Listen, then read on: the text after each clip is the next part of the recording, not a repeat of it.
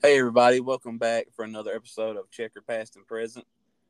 On today's episode, we're going to look at 7 drivers that we wish we could have watched them race in their prime or wish they could have made it to their prime because unfortunately there are some drivers in the sports history that never got the chance to show what they truly were capable of. But we're going to name our top 7 on that list. And Brett, we'll start out with you. What's your number 7? My number seven, a lot of NASCAR fans, and probably even you, would say it would be pretty basic. But I would have loved to have been in live and air and watched him race is Richard Petty. I mean, he's the king, the all-time winningest driver in the history of the Cup Series. No longer the history of NASCAR, as Kyle Busch has passed him with the most wins across all 3 major touring series. But the king, I'd love to watch him. Obviously, if you don't know the stats about Richard Petty, 200 career victories, obviously the most all-time in history of the Cup Series, 7-time champion, one of 3 drivers, along with Dale Sr. and Jimmy Johnson to accomplish that feat. And for me, I would love to have been alive back in that era to see, because there was kind of a period between, the start of NASCAR in 1949 and about 1972, 73, where NASCAR didn't really have the, I guess you could put it, have the structure that they have today, I guess, in a word. So, Richard Petty was running, I think there was one year Richard Petty ran like 60 races, and they were all points paying races, which I think was the year when he won his 27 races. So they were running a lot of races. He was winning a lot of them anyway, but they were also running a lot of races. And I'm also I say in the process, I'm almost done reading Kyle Petty's autobiography that he wrote, and it's just reading that and kind of reading a lot about how he grew up with Richard and then Kyle's racing career. And then I don't want to spoil it, but there'll be another Petty on my list later down the road. It might be Lee, it might be Adam, it'll be one of them though. But just kind of reading about that has really brought even more intrigue to me for Richard Petty. So, and he's the king, man. He's the king. So that's number 7 on my list.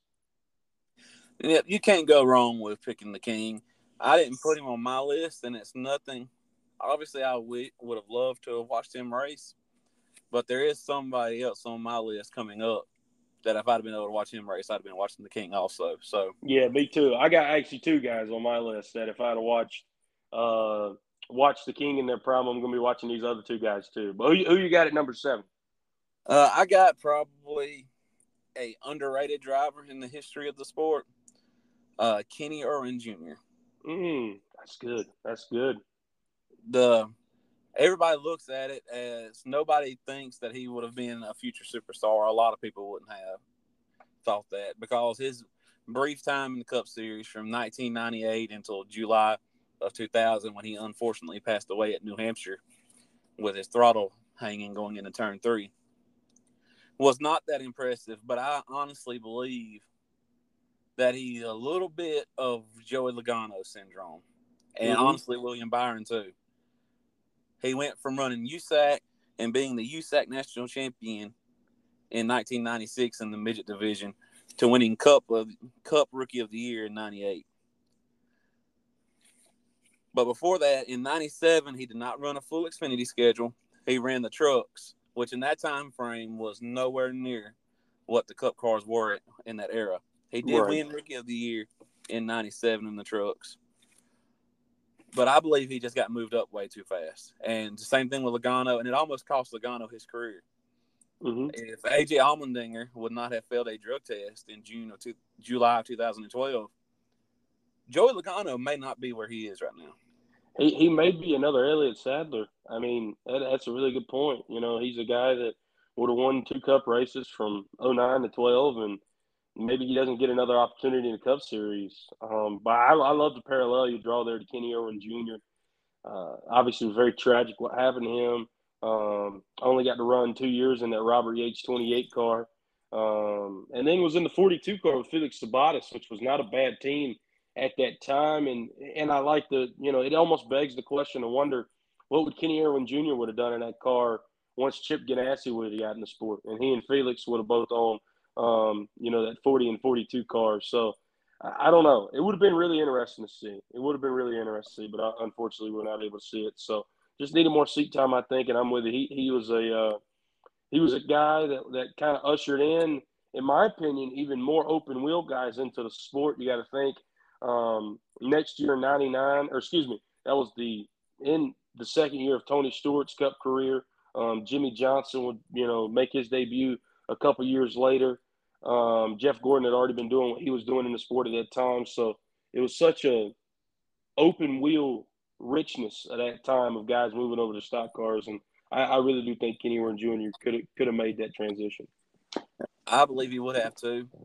And like you said, the next year that team was so fast when they swapped over to Dodges starting in 2001. And one thing that Kenny has on his side, Tony Stewart does not praise many drivers. Mm-hmm. And I have heard multiple times Tony Stewart say Kenny Orrin had a chance to be more successful than I was in the Cup Series. And that says a lot. They came through pretty much the same time. Kenny made it to full-time Cup the first year that Stewart was running some Xfinity races and was still running full-time in the IRL. And I just feel like it's a story that really never got started with him. And he had a lot of talent. You don't win the USAC Midget Championship and not have extreme talent, in my opinion, especially in those days. Absolutely. That was some hard opponents they raced against back then. No doubt.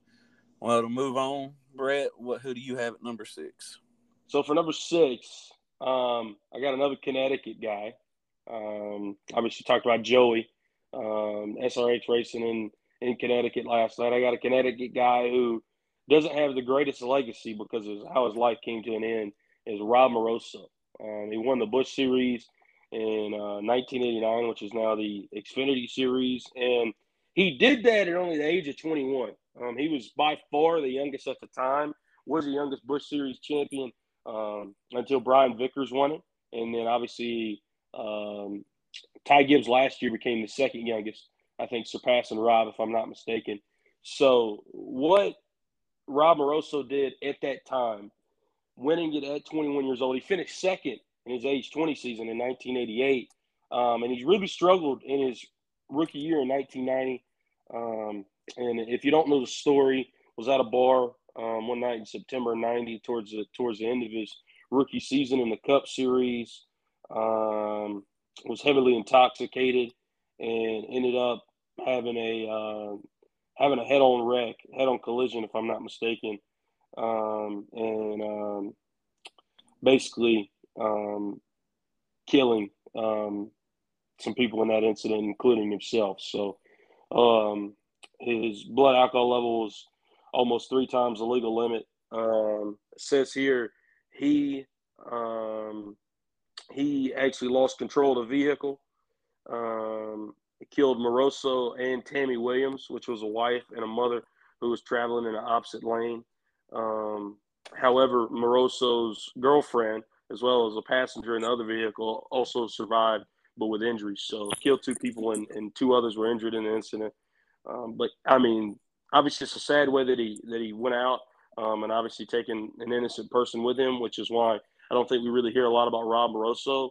But what he did on the racetrack, only God knows, and I truly mean that. Only God knows what he would have done in the Cup Series. But I mean, to win the Busch Series in that era, those guys he was racing against, you did still have bushwhackers back in that day. Not as prevalent as in the 2000s, but I mean, Dale Sr. would run the occasional Busch race. You would have, guys like Randy LaJoie starting to come onto the scene.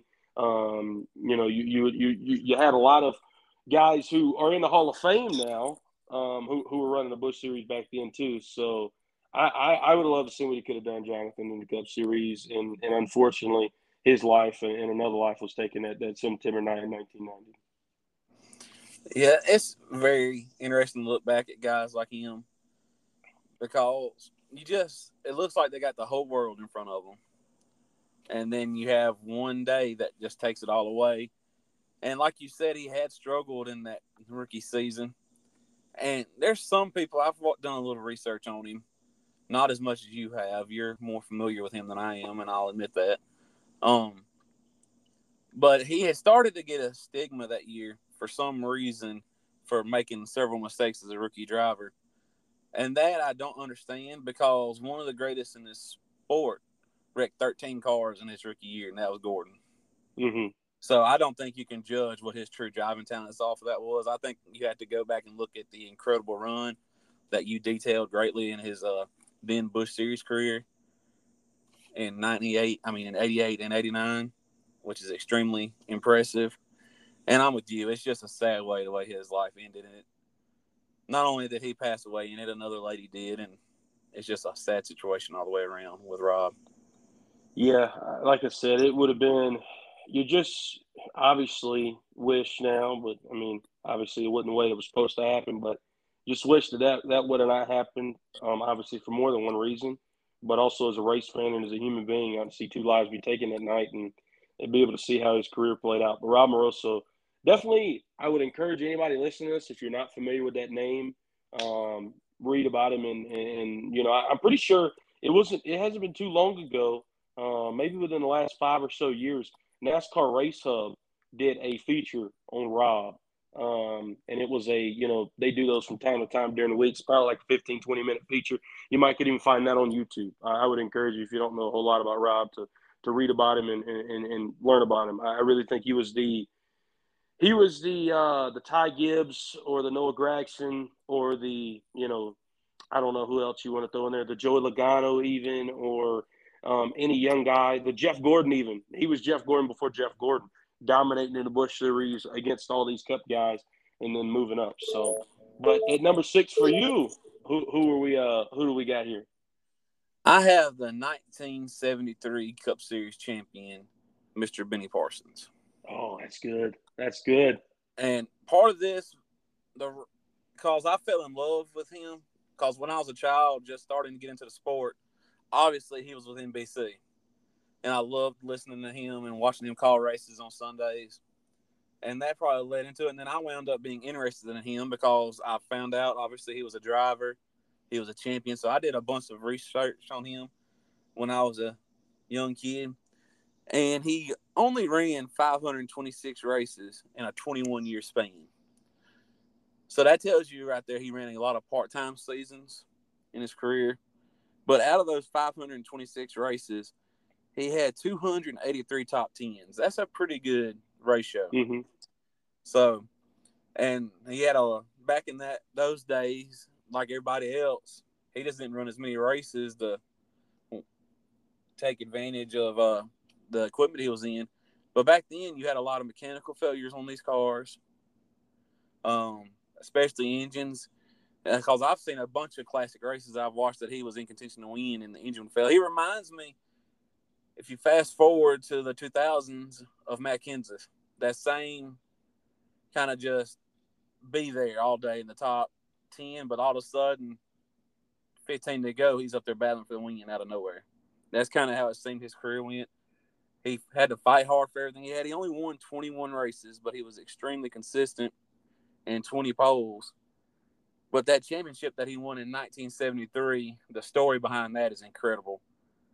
Getting involved in the wreck, getting the whole right side of the car literally ripped off, went in the garage. If he doesn't come back out, he was going to lose the championship.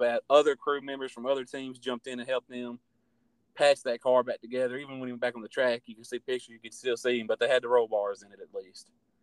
And he wound up holding on to win that title. And I just think he'd have been a fun person to watch and follow when he was racing in his prime. BP. Yeah, I mean, I think you are a lot like me in the sense that, and even maybe the generation before us, our parents, really fell in love with Benny Parsons because of who he was in the broadcasting booth. I still remember, man, when he passed away, I was a little kid, man. It, brought me to tears just because some of my first memories are listening to Benny Parsons. And, man, I mean, back in the day, hearing him on television, whether it was on NBC, TNT, or whether it was on, ESPN back in the late 90s, now that they got Thursday Night Thunder coming back with SRX, it just brings so many memories back when you talk about BP. But I say all that to say a lot of us forget, me really included, so I'm pointing the finger at here, we forget how good of a race car driver Benny really was. But he was also just as good, maybe even a better commentator. So he was a guy. I'm with you. I would have loved to seen race. I'm not on my list, but BP. He's one of my all-time favorite NASCAR personalities, both in the car and in the booth. So. Yeah, I definitely always liked him. In January of 2007 was real sad, and it was a bad month for NASCAR because that was also the month that we lost Bobby Hamilton. Right. Both of them big names in the sport. We lost at that same time, unfortunately. But that's really all I have on Benny.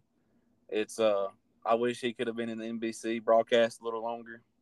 But one thing I will say as a kid that I laugh at myself now is I had played talk about video games. That's how me and you met to be able to do this podcast to start with. I had played NASCAR 2000 on Nintendo 64, and they had the broadcasters in it, and I could remember this voice saying, "Man, oh man." And then when I started watching the race, I was like, "That's the dude from the game." And I just always, maybe starting off hearing him on that video game really led to it too. You never forget the guys who made a big impact on you on your childhood. You never do. And again, Benny Parsons was one of those guys. Sounds like for you too, but you know I can say for me, and the confidence there as well. But to move on to number 5, getting into our top 5, kind of feel like I'm cherry picking a little bit here, because it's not just NASCAR that I would have liked to see this guy in, but he also was a Daytona 500 champion. So I say all that to say he probably would have been a bit higher on my list. AJ Foyt. Obviously, AJ is known for what he did in the open wheel circuits, but did race in NASCAR. Actually, his name won a NASCAR both on the 50th and 75 greatest driver list. He's the only driver to ever win the Indy 500, the Daytona 500, the 24 hours of Daytona, the 24 hours of Le Mans, and the 12 hours of Sebring. The only driver to ever do that. He's pretty much by everybody that you talk to that knows auto racing and motorsports. He's the probably the greatest race car driver of all time. He did win 7 races in his Cup Series career, and like I said, did win the Daytona 500. He's in the National Sprint Car Hall of Fame, the Motorsports Hall of Fame, and the National Midget Auto Racing Hall of Fame. Many championship titles we could go through. Most of those coming in USAC, but he also won the IROC Series 4 separate times. And again, that's not even a sliver of the accomplishments that AJ Foyt has accomplished. And he's also on the ballot this year, along with Jimmy Johnson and Chad Knaus, among other names that have been added to the NASCAR Hall of Fame nominees. So definitely feel like, I know AJ only won 7 Cup races, but what he did in motorsports in general, and also what he did in NASCAR when he decided, hey, I'm going to get the stock car. I think you got to put him in NASCAR Hall of Fame. I'd love to have been in that era. I mean, I just don't think that AJ Foyt gets enough love in today's age. I mean, we talk about guys like Kyle Larson, who it is amazing what he does. Unfortunately, wrecked out last night in the $1 million race. I'm just glad he's okay, which not to get off topic, but I don't think we talk about how great of a race car driver AJ Foyt really was back in those days. AJ Foyt is definitely a living legend. And I was pulling for his team to win the Indy 500 so bad this year. It looked like as a team owner, they have not had much success over the last several years. And it looked like he might win another Indy 500 as an owner. But there's no denying that talent. If he would have committed to running NASCAR full time, he would be a Cup champion. No doubt in my eyes. Because he made our guys, the regulars, they struggled to beat that man. And he beat them several times. And if it wouldn't have been for some mechanical issues, he'd have beat them a couple more. Just the way he adapted so fast, especially going to places like Daytona in these cars, as heavy as they were compared to what he was used to running, it's just incredible to me. And I'm assuming, and this might be the wrong thing to do, the fact that he could adjust, because the Cup cars are known for being some of the hottest race cars there are. Physically being able to swap between the 2 different styles that he mainly ran is incredible to me too. And I would have liked to have seen if he just ran 2 seasons full time to see what kind of numbers he actually would have put up. Oh, I'm with you. I mean, just to been able to have seen the possibility of him in a Cup car full time, like you said, he won a Daytona 500. And back in those days, it's kind of not like today. Well, I wouldn't say it's necessarily easier or more difficult on one end of the spectrum there, but I definitely would say that it is more parity in the field today than it was back then. So to go out there and do that against the Petties and the Wood brothers and such back in those days it was a really, really big feat. So yeah, AJ Foyt, not only in the stock car though, but also in opening wheels. So that's who I had at number 5. Who cracked your top 5 there at that fifth spot? Probably somebody that you definitely not expecting me to say. Okay. He never won a Cup championship, finished second 3 times in the points, and only won 2 races in his career. James Hilton. Not expecting that at all. That's a really good pick, though. That's a really good pick.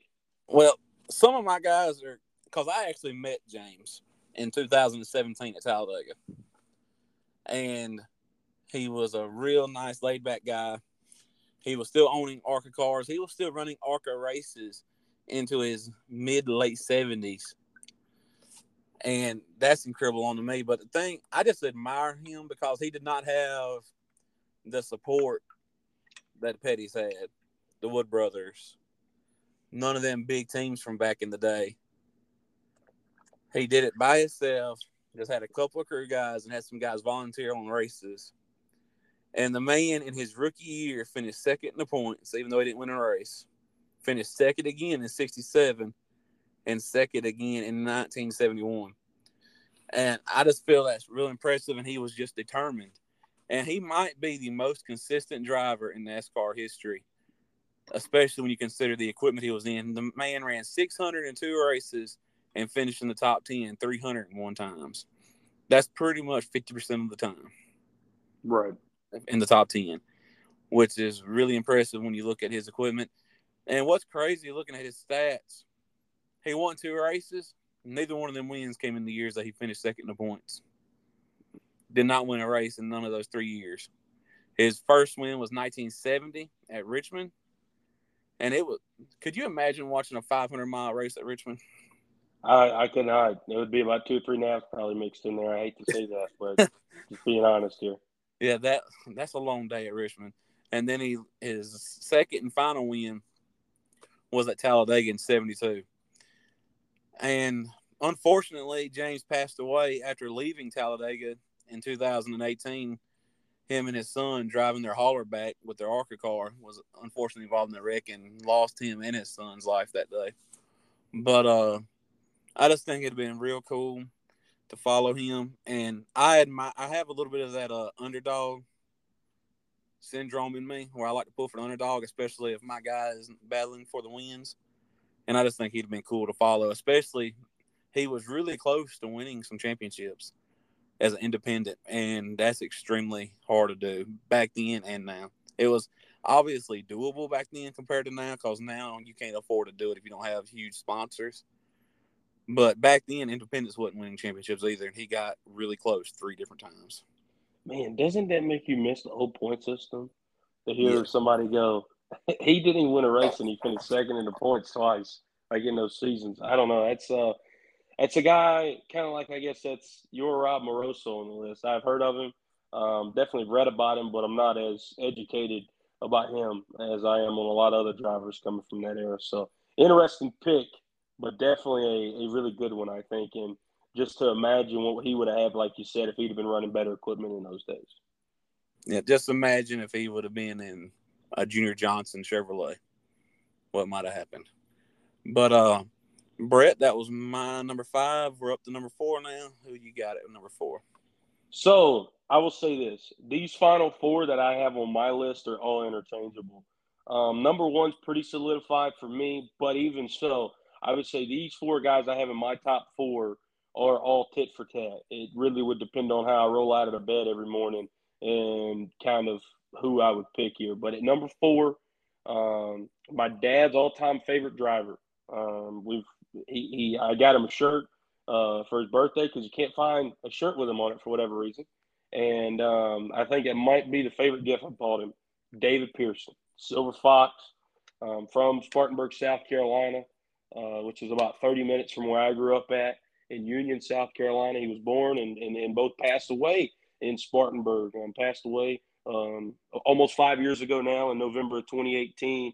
And many would say that he's the greatest NASCAR driver of all time. I think it's Jeff Gordon, but I've heard a lot of people say that it was David Pearson. And if you listen to some of the quotes, we'll use Richard Petty as I've already talked about Richard on this list. Richard said, quote, he could beat you on a short track, he could beat you on a super speedway, he could beat you on a road course, he could beat you on a dirt track. It didn't hurt as bad to lose to Pearson as it did to some of the others because I knew how good he was, end quote. And Richard also said that he would have had 200 victories like him if David Pearson would have ran full-time schedule. It's another thing about David Pearson. David Pearson, you talk about Benny Parsons only running about 500 or so races. David Pearson only ran 574 Cup races in his career, but he has 105 victories. 105 victories in 574 Cup Series races. He also has 366 top tens. So he was almost about a 60% chance, give or take a little bit there, of finishing in the top 10 if he started a race. Him and the Wood brothers is probably had the greatest season, in my opinion, of all time. I think that if you look at wins to starts ratios, and we'll look at it here. It's the 1972 season with the Wood brothers. They started. My numbers written down, but anyway, they started. I think it was 13 races that year, and they won 7 of them, which is ridiculous. It was also 1976 absolute domination. I mean, you could go through his Wood Brothers stats. I'm looking at them all right here, and if you go to Racing Reference, they have them colorified, I guess you would say, on purple or gray or yellow for wins. There's a lot of yellows on here. A lot of number 1 place finishes with the Wood Brothers. And what he did in that 21 car was amazing. Actually, when you can go up to Stewart, Virginia, and you talk to the Wood brothers and the people that work up there in that shop, and you talk to Leonard Wood, and you see the old Mercury sitting in the shop, and he doesn't really still like to talk about David Pearson to this day because of how much it hurt when they lost him, just because that was a match made in heaven with the Wood brothers and what they were able to do for the sport, how much ahead of their time they were in that day. And then a guy like a David Pearson, again, who's arguably the greatest race car driver in the history of NASCAR. So, again, the stats are unreal. I don't have all of them right here, but his winning percentage with the Wood brothers would have been a good winning percentage for a Major League Baseball pitcher. That should tell you something. So, I think that is remarkable what he was able to do in, about that 6 or 7 year stretch with them. Yeah, it is crazy what he was able to do. And I'm just going to put this out here. Me and Brett do not rehearse this with each other. So we both have him at number 4. That's funny. Yeah, I didn't even know that. One thing I do not think you mentioned is that he only ran the full schedule 3 times. Yeah. I didn't know how many times it was, but I knew it wasn't that many. He only ran it 3 times in 68, 66, and 69. Those are the 3 years he won championships. I did Just know throwing it out there. Just going to throw that out there. I mean, it was unreal. It's unreal what he was able to do. And to go with you didn't bring this up, I don't believe. And if I did, if you did, I'm sorry. You bring up the 574 races and the wins. He had 113 poles. Mm-hmm. I mean, it is absolutely incredible what this man could have done. And me and you have talked about this before, and I think this will be an episode that we definitely have to do on the history version of this at some point. Rank our top 5 or top 10 drivers of all time. And it makes a lot of people mad, but he's above Petty by a long ways from me. He is. I love the King, but just look at the numbers, man. They don't lie. Yeah, they don't. I mean, his winning percentage is insane. Richard Petty had over 1,000 starts. And a lot of people would probably make the argument. And I played devil's advocate with my dad before and been like, well, if you take Richard Petty's good years and you take away, the bad years, his winning percentage is a lot better. But he still did race the bad years. I mean, he didn't win a race from, the Firecracker 400 in July of '84 to then his career. And his last race was in, November of '92. So he went all those years. I don't want to say tainted his legacy, but probably raced a little bit longer than he should have versus a guy like a David Pearson. I know David also raced for a while, obviously. He raced until final race in the Cup Series was in 1986. But when you look at his final ever start in the Winston Cup Series in '86, it was at Michigan. He finished 10th. So, I mean, it's like when you look at David Pearson, again, even at 52 years old, he was still able to go out there and be competitive. So, like I said, he is ahead of Petty by a long shot. And then in my top two for sure drivers on that list, I hate to spoil it, will be Jeff Gordon and David Pearson. I just think that there's not a two greater drivers in the history of our sport. Yeah, mine would look real similar because if any of you know, I was a Gordon fan. The one thing that I hate to do, I do think Jeff's best, but it's so hard to compare eras. And could Jeff have done what he did in that era? I don't know. Could David have done what Jeff did in his era? We'll never know. But the one thing you can, David Pearson and Richard raced together. Right. And like there's probably at least 2 championships in there that Richard Petty wouldn't have won if Pearson would have ran the full schedule. Just being honest. I'd probably make the argument more than that. You're being pretty generous, I think, there. Well, but yeah, I'm trying to be nice to the King because the King is still awesome. I'm not disrespecting King Richard. Love the King, but he's admitted to himself, like you hinted at, that David Pearson was the best that he ever drove against. Well, that covers our number 4. Let's move on to number 3, Brett. Number 3 is a guy who I think Noah Gragson tries to be, but he won't ever be this guy, and it's Tim Richmond. Obviously, Tim is kind of a dual threat for me on here for 2 reasons. One, because when he raced, I wasn't alive, but also because his career was cut short. Obviously, he ended up passing away in 1989. So, Tim was another open wheel guy. We talked about your Kenny Irwin Jr.'s, your Jeff Gordon's. It is widely rumored that the 1990 film Days of Thunder, which I'm sure many people have watched, is loosely based on the life of Tim Richmond. Kind of how he was a guy who had gotten a really bad open wheel accident, as Tom Cruise's character Cole Trickle portrays in that movie, and wants to come over to stock cars, doesn't know anything about the cars at all.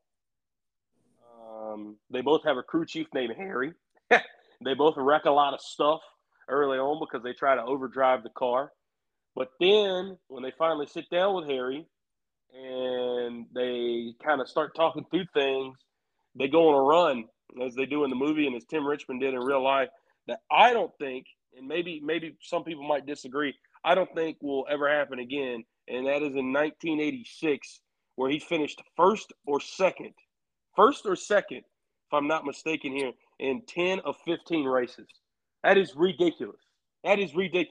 Finished second at Charlotte, finished second the next week, wins Pocono, finished 15th at Michigan, wins Daytona and Pocono back-to-back, finished second at Talladega, wins the Glen, finished second at Michigan, finished 6th at Bristol, goes back-to-back, wins Darlington and Richmond, finished 3rd in the points that year, and if not for some really bad watered-down finishes at the beginning of the year, probably would have won a 1986 championship. And no, let's not forget, he missed the first however many races in 1987 and then comes back and wins Pocono and Riverside just off the rip and then finishes 4th at Michigan. But obviously, due to the HIV virus, obviously his life came to an end there in 1989.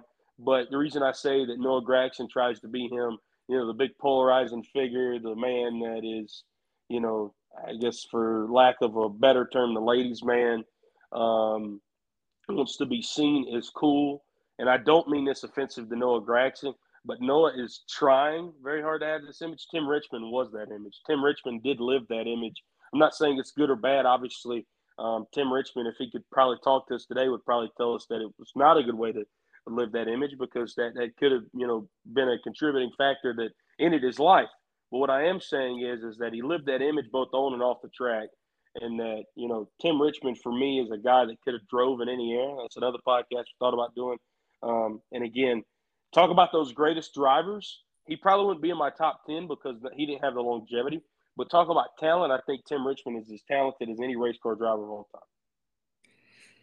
Cannot argue with you there, and I'm glad you brought him up because for some reason, as much as I know he drove for my team, and I love the history of Hendrick Motorsports, and I've studied Tim's story a ton. I can't believe I didn't think about him on this list, but there's just so many drivers to choose from. But I would agree, raw talent, one of the best in the last 40 years. And you bring up that run he went on. There's only been one driver even come close to anything similar to that, and that was the 98 season that Jeff had.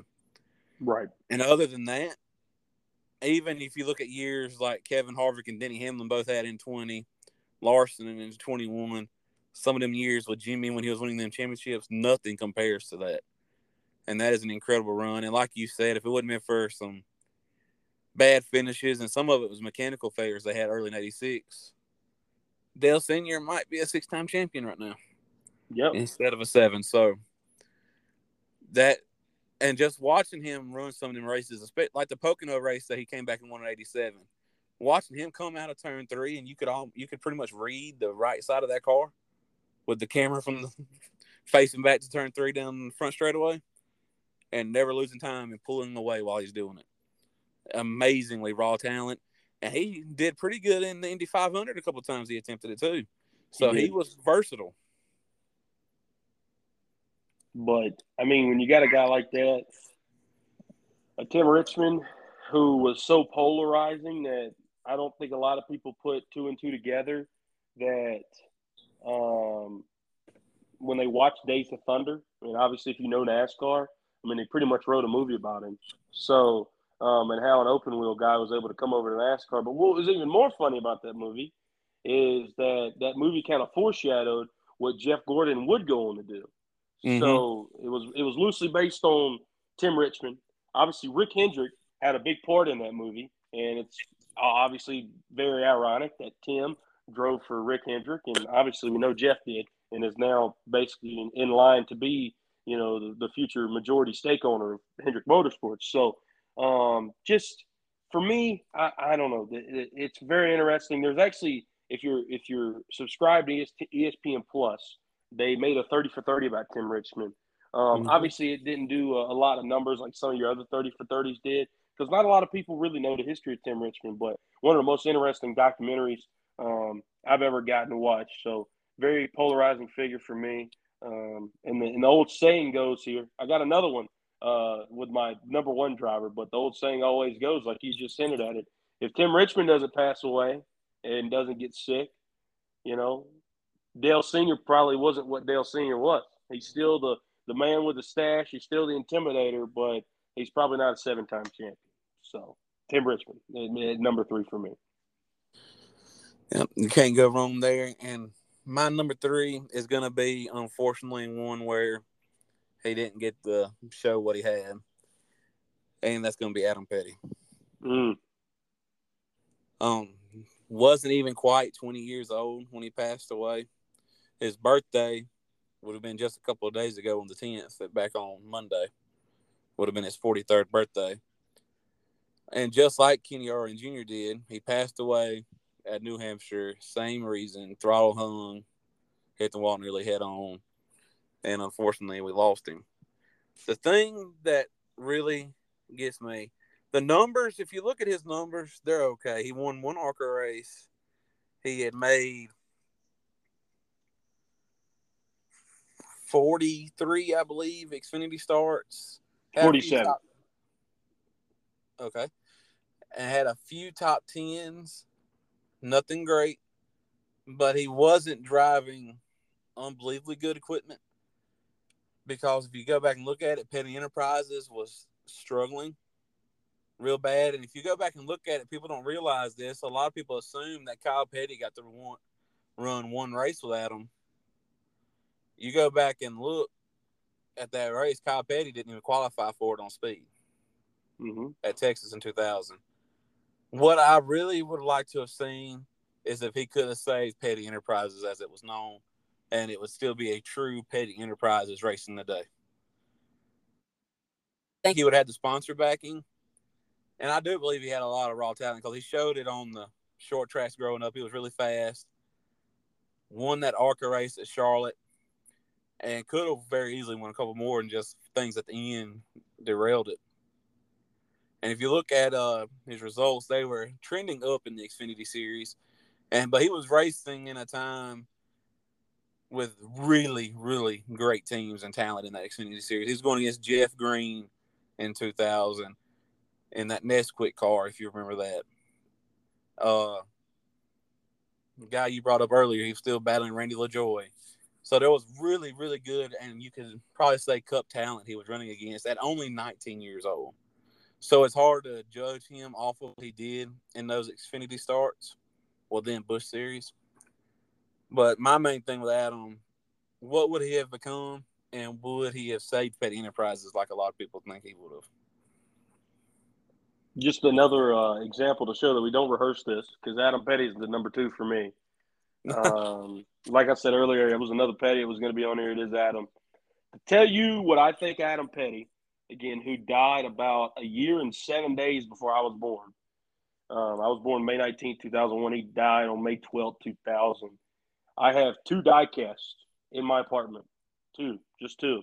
It is the number 22 championship car from last year, and it is Adam Petty's spree car that he ran in the Busch Series that I actually found a couple weeks ago at the 600. It's an all-gold one. They only made 1,999 of them for, obviously, 1999. Adam Petty, for me, is a big reason why I pull for Joey Logano, because of a guy who had the weight of the world on him and was the 4th-generation family. And I think could have saved Petty Enterprises. Like you said, he wasn't running fantastic before he passed, but I think he would have been the guy to save that company. Man, what he could have done, I really don't know. He's, like I said, one of the few guys that, even to this day, I can watch something on TV and get a little choked up about. And he died before I was even born. Also, the number 1 guy, I get choked up about talking about him. But man, and like I said, reading that autobiography about with Kyle Petty, man, I mean, it really makes you wonder what Adam Petty would have done. But I think he would have I think he would have saved Petty Enterprises. I'm not going to go far as to say that maybe Adam would have been a Cup champion. Obviously, I think he would have been a Cup winner, and just to think what he would have done really makes you wonder. But yeah, Adam Petty was at number 2 for me. So he was also a special human being, and even what they've done after his death, and what Kyle still does to this day. I mean, it is awesome. Kind of the legacy up there with Victory Junction, and even going on and the motorcycle rides that Kyle does to raise money for Victory Junction. Just what Adam was able to accomplish even in his short life, and now the legacy that he's left, I think is more important than even what he would have done in a race car, in my opinion. So, yes, the impact that he would have had on the sport would have been huge. And it's just really because, you wasn't born yet. I was 7 years old at that point. I was starting to know what racing was, but didn't really know. I remember being a kid and thinking, man, a lot of people get killed in this. And because that was because he passed away in May. Just a couple months later, Kenny passed away. Mm-hmm. And then obviously we know what happened at Daytona in 2001. And a lot of my early memories of NASCAR, other than just a few memories of watching racing with my dad, are newspaper articles of terrible accidents. But along with, I believe NASCAR I think he did have an impact on the sport, because I believe they were in the process of trying to figure things out. Now, Dale Earnhardt admittedly advanced that when he Right. passed. But I think him, Kenny, are part of that Dale Earnhardt legacy of helping. They've helped save drivers' lives for the last 20 some odd years. So that's not a good thing that you would want to, but he did play a role, even if it was in such a bad situation. But since he was your number two, I guess I'll go ahead and give my number two. And this is a guy that did not run Cup, but he won 9 NASCAR sanctioned championships, and his name is Richie Evans. He won the Winston Modified Tour in '85, and that is what is now the Whelen Modifieds. Mm-hmm. That was the first year it was in existence. He won the Winston Racing Series championship from 1982 through 1985, and then won the Northeast NASCAR Modified Division in 1973 and then 1978 through 1984. His numbers are absolutely incredible. I don't know why he didn't ever go to Cup. I'm not sure. You listen to a lot of old podcasts or shows like I do, and there's some people that say for some reason he didn't get the opportunity, and there's some that say that he didn't want to because he was making a good enough living and having fun and winning all the time running the modifieds. So all the power to him if that's what he was doing. I would have loved to have seen somebody with that excellence that he had. Because, and also, I don't know, Brett, how much you watch modifieds. Modified racing is really cool. It's fun to watch. It's usually really close and tight. And even back then, it was the same way. And I would have loved to have watched him do that. And you watch, like earlier I said, I'm a little bit of a underdog type person. At the same time, I respect people when they can just be that excellent for that amount of time. It's incredible to see because you would think you would lose some of that edge. Maybe you would quit caring a little bit and wouldn't try as hard. And this is across all sports. As much as I dislike bringing up football, the Patriots and Tom Brady, you got to admire what that man did for as long as he did. Right. And that's kind of the same thing I'm going here with Richie. And unfortunately, he died at a young age too, at 44 years old. Passed away in a crash at Martinsville after clinching the Winston Modified Championship the week before. He had clinched it ahead of time. I mean, he ran 28 races in 1985 in that series. He won 12 of them, had 4 poles, and won the championship. Yeah, And that's didn't just even. ridiculous. I mean, that is absolutely incredible. So I would have really liked to have watched him. And I also, part of me wishes he would have made that jump at some point to see what he would have done in the Cup Series.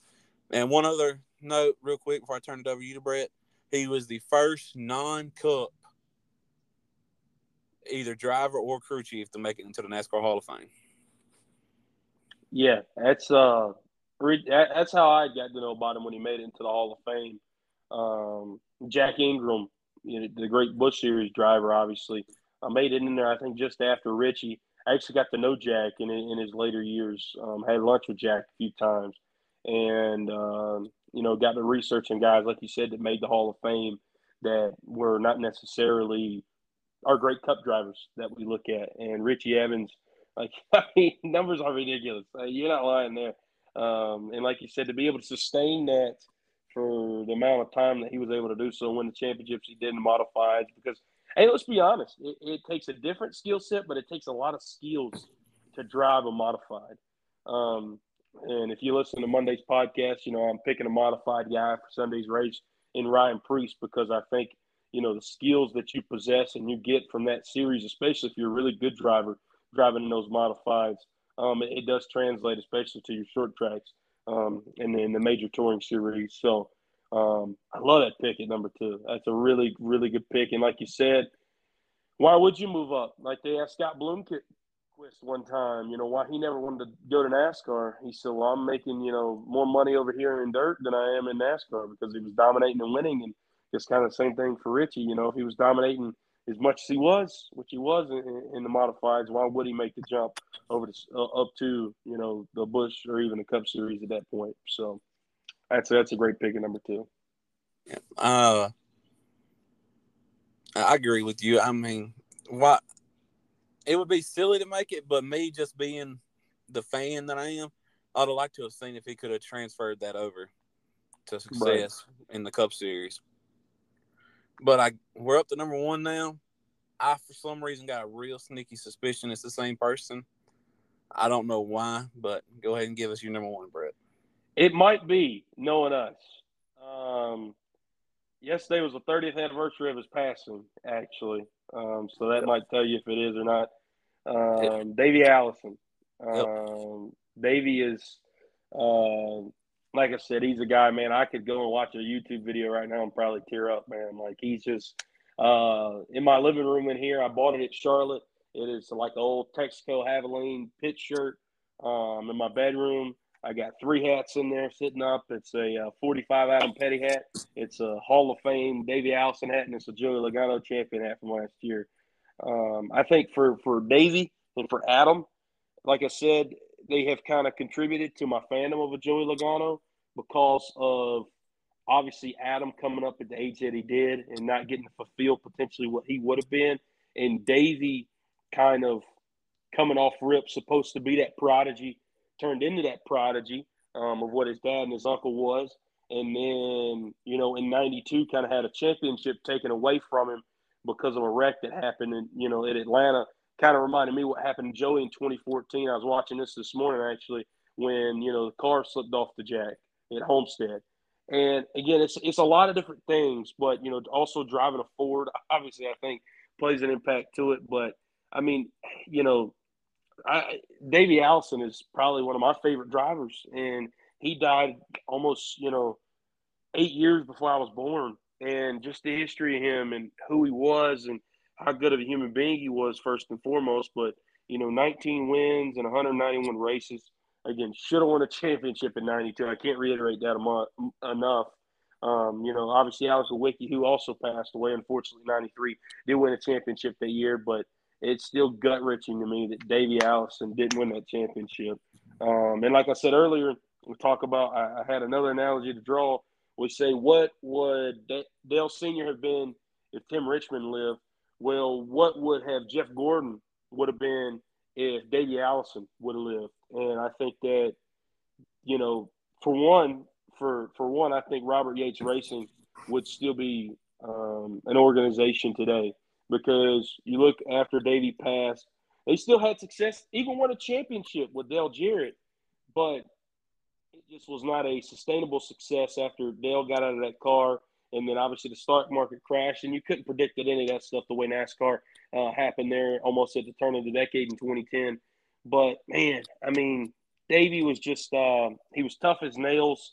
I could go down a list here. It's just there's so many things about Davey being in the Hueytown gang with Neil Bonnet, with his dad, with his uncle. Um, Among others. Obviously, there's a lot of names in that Hueytown game, but I know I've kind of started to ramble at this point, but yeah, I mean, and partnering with Larry McReynolds, who in my opinion is the most underrated crew chief of all time. Just what would they have been able to do? I don't know. That's man, I'd love to have seen it. Both have been there, and maybe even if Davey would have got to live, I would like to think that he would have raced into my early childhood, and I could have got to watch him race at least. So, Davey Allison's number one for me, and obviously he's number one for you too. So, Yeah, it's a no-brainer for me. You got to talk about what if he wouldn't have passed away. He probably, in my opinion, if you look at the average career, his rookie season was in 86 full time, or 87 full time. He probably would have been racing until the mid 2000s, I assume. And because of this, I probably may have not been a Jeff Gordon fan because I'm an Alabama boy, and obviously that's where Davey's from. I would have been a huge Allison fan, I believe. I love the history of the Allisons, him, Bobby, Donnie, all of them. And you bring up that 92 season, he lost the championship in one of the top 2 or 3 greatest championship battles in the history of the sport. I feel like Alan Kulwicki was very deserving, but it was Davey's championship to lose. And unfortunately, because of Rick, that wasn't of his own making. He did lose it. And you go back and look at that 92 season, just the crazy turmoil that he went through. He starts out the year, he wins the Great American Race, the Daytona 500, wins the one hot night, the first All-Star race under the lights. Doesn't know it until he wakes up in the hospital. Has Yeah. to drive with his, see videos of him from the next week. His eyes look real bad, bloodshot. He keeps racing though. They get back on roll, win another race, and then they go to Pocono, and DW turns him on the back straightaway. And he just has one of the worst looking flips that you'll ever see in NASCAR down the straightaway at Pocono.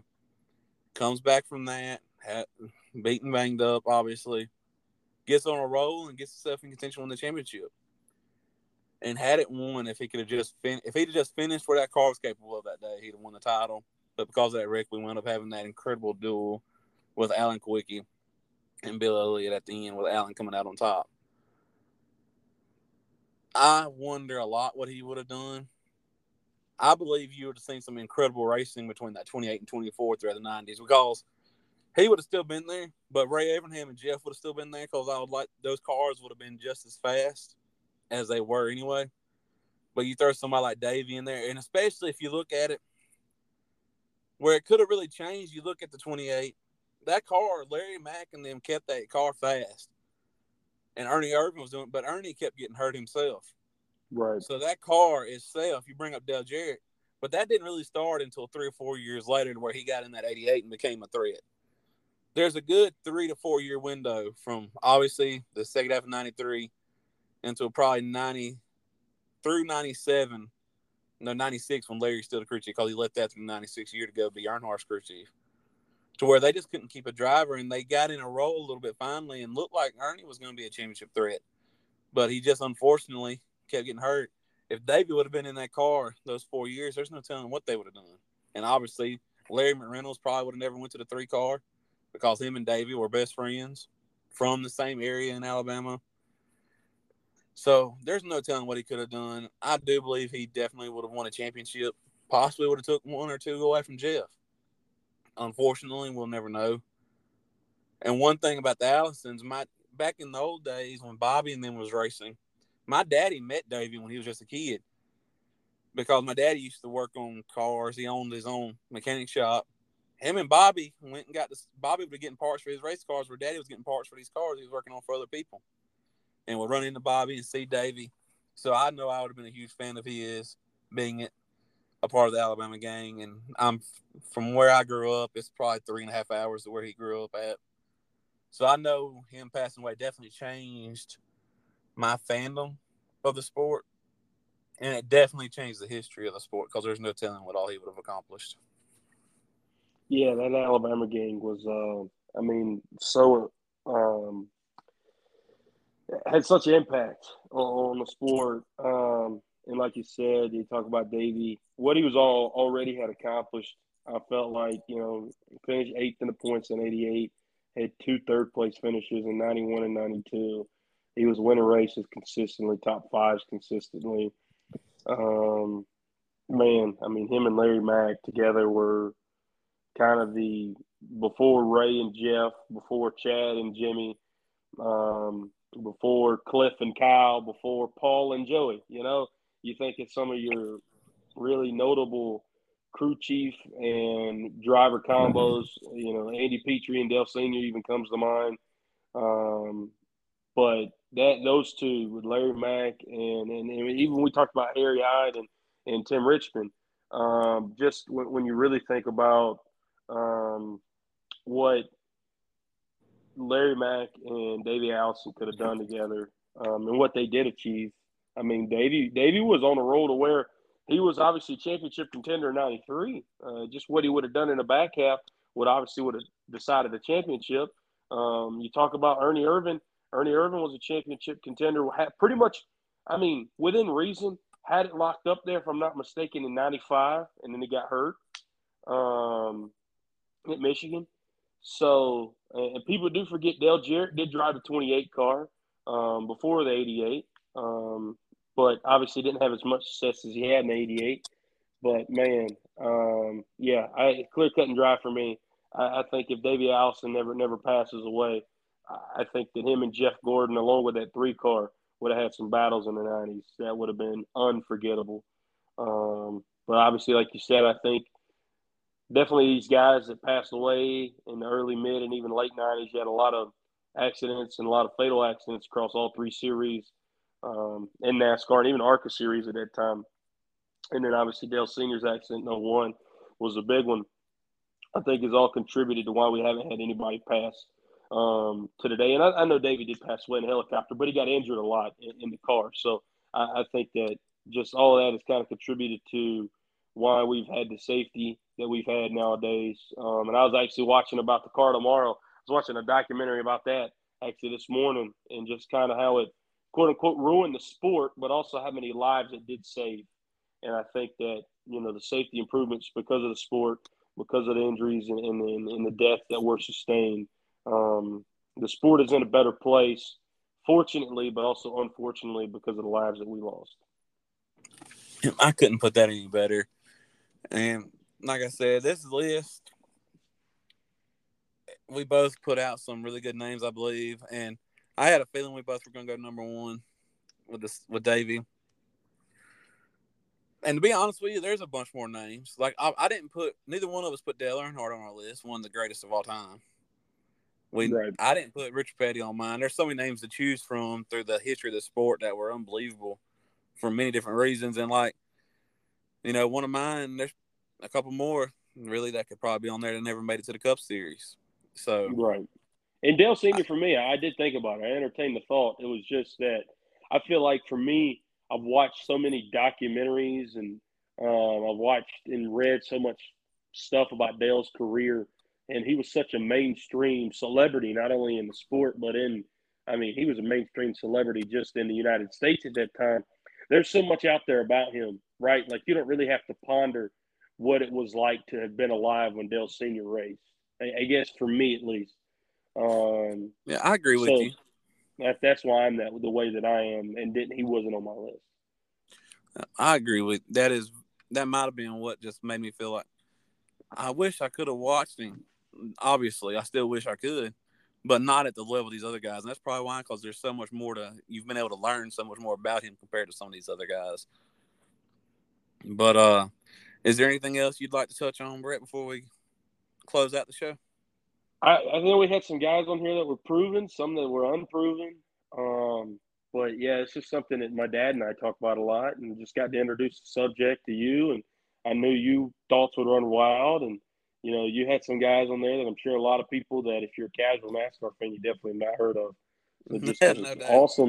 awesome list. But yeah, Davey's a guy, like I said, him and Adam, still to this day. Anytime I'm able to collect any kind of memorabilia of them, I make it a point that I give up some money to have their memorabilia because what they did was just and who they were really as human beings. I think for me too, were really big. So I'm glad we got to do this.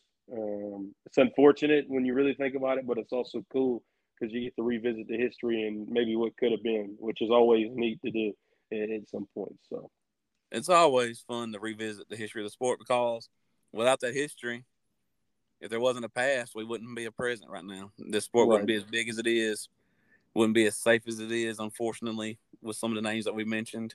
Um, and like Brett said, me and him both have a bunch of ideas for a history-based episode.